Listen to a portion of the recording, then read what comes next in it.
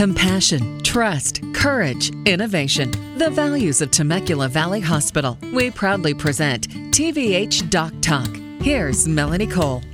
Varicose veins may cause no issues at all, or they may be quite painful. My guest today is Dr. Alan Chen. He's a general and vascular surgeon and a member of the medical staff at Temecula Valley Hospital. Welcome to the show, Dr. Chen. Tell us, what are varicose veins? Thank you very much for having me on the show. Well, varicose veins are fairly common.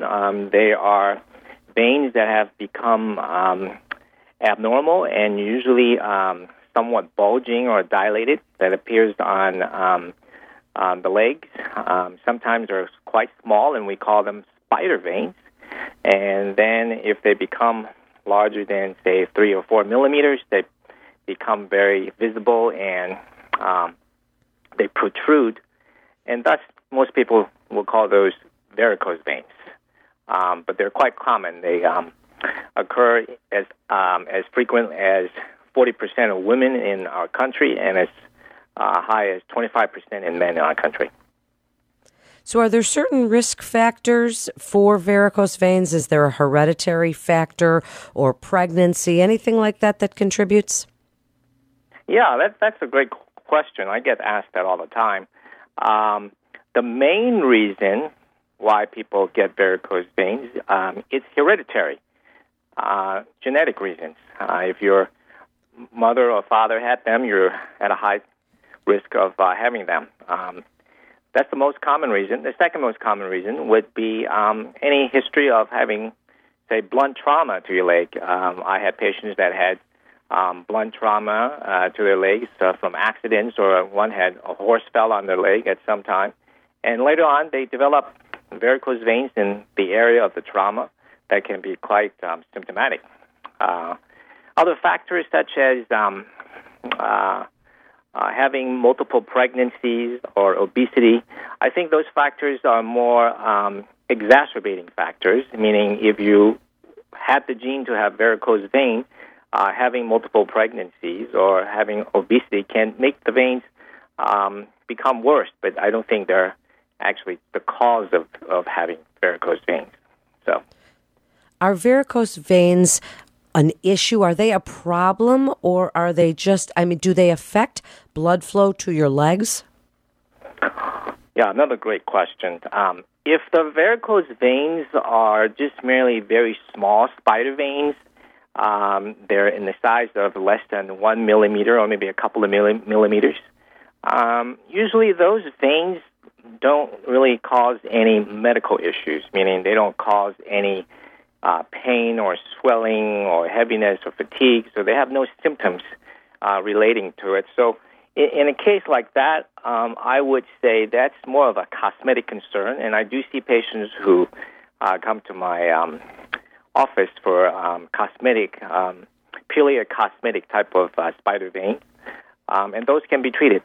However, the majority of my patients that come to see me have larger varicose veins, ranging from the size of, say, 3 to 4 millimeters up to centimeters or even more, and very severe protruding type of veins in their legs. And in every single case like that, the patient will report that they have typically aching or throbbing pain. They have swelling in their legs. Their legs feel heavy and tired. They may complain of numbness or tingling, burning sensation or itchiness of the skin, or restlessness. And the most severe case would be they come in actually have an ulcer or a wound on their ankle that hasn't healed for months and months and months. So the symptoms of varicose veins can range from having no symptoms, which then would be a cosmetic type of situation, all the way to having a wound that doesn't heal, and of course that could be a very serious problem. So, before we get into treatment, Dr. Chan, is there any prevention? Does exercise, making sure to warm up and cool down, do any of these things help to prevent them? You know, that's an interesting question. As far as I know, I haven't seen any evidence-based studies that will tell you that exercising or any other types of activities can help with varicose veins. Since it's a genetic problem, the only thing that I can recommend that is non-invasive would be wearing compression stocking and also elevating one's leg for symptomatic relief. And compression stockings can be found all over the place, and they actually will give relief of symptoms to most patients, although they will not change the progression or the direction of where the disease is going to go. So let's speak about treatments. When do they require intervention, and what are treatments for varicose veins like? Okay. Well, usually I break that down into two categories. One would be the patient that comes in that has very small spider veins and has no symptoms, and the patient desires treatment. Treating small spider veins are fairly straightforward. We use two modalities in my office. One is called injection sclerotherapy, where we take a very fine needle and we inject a type of medication right into the spider veins to cause them to collapse. It's an office procedure that takes maybe 15 or 20 minutes per session, and typically a patient requires a couple of sessions or maybe even 3 sessions to get satisfactory results. The other way to treat spider veins is using a laser. We have a laser in the office that shoots laser beam onto the skin, and it focuses into the small spider veins and causes them to collapse. And that also works very well. So we will use a combination of both an injection therapy and laser therapy for the small spider veins on the surface of the leg. Now, for the patients that come in with large varicose veins and lots of symptoms such as pain and swelling, those patients usually have an underlying vein inside their leg that is the cause of their problem. It's the source of where their abnormal blood flow comes from. So those patients will begin the treatment by receiving an ultrasound to find the particular vein in their leg that is the source of what we call reflux.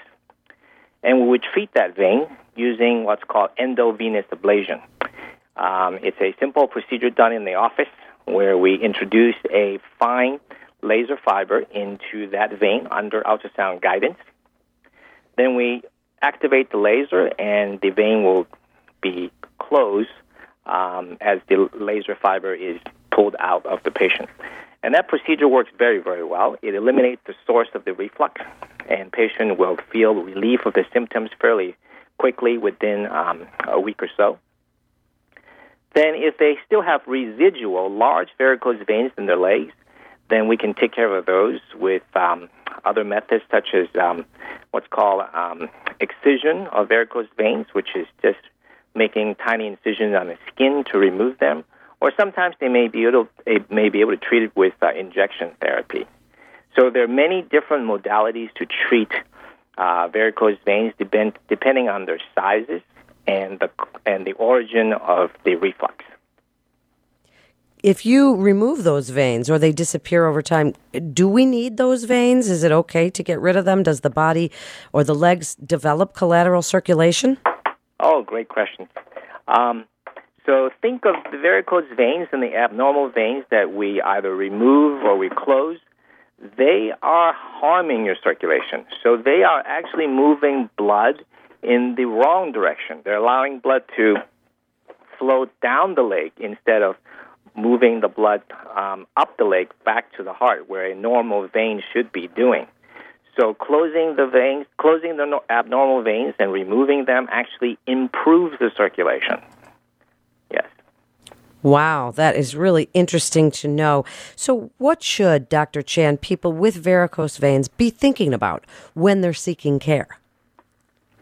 Well, it's important to think that the veins that you see on the surface of your leg may only be a sign of something going on inside their leg. So they should seek to make sure that they get a complete workup, including an ultrasound, to look into the veins inside the leg to make sure the source of their problem is taken care of rather than just focusing on the surface of the leg. And making sure that you choose a specialist that can provide a comprehensive multimodality approach to treatment of varicose veins. And why should patients come to Temecula Valley Hospital for their care? Well, Temecula Valley Hospital has a very good reputation in providing multidisciplinary approach to many types of diseases, including varicose veins. And they have operating rooms that are equipped with some of the best equipment, and I'm very confident that varicose veins can be treated in exceptional fashion at Temecula Valley Hospital. Thank you so much, Dr. Chen. It is great information. Thank you for being with us. You're listening to TVH Doc Talk with Temecula Valley Hospital. For more information, you can visit TemeculaValleyHospital.com. That's TemeculaValleyHospital.com. Physicians are independent practitioners who are not employees or agents of Temecula Valley Hospital. The hospital shall not be liable for actions or treatments provided by physicians. This is Melanie Cole. Thanks so much for listening.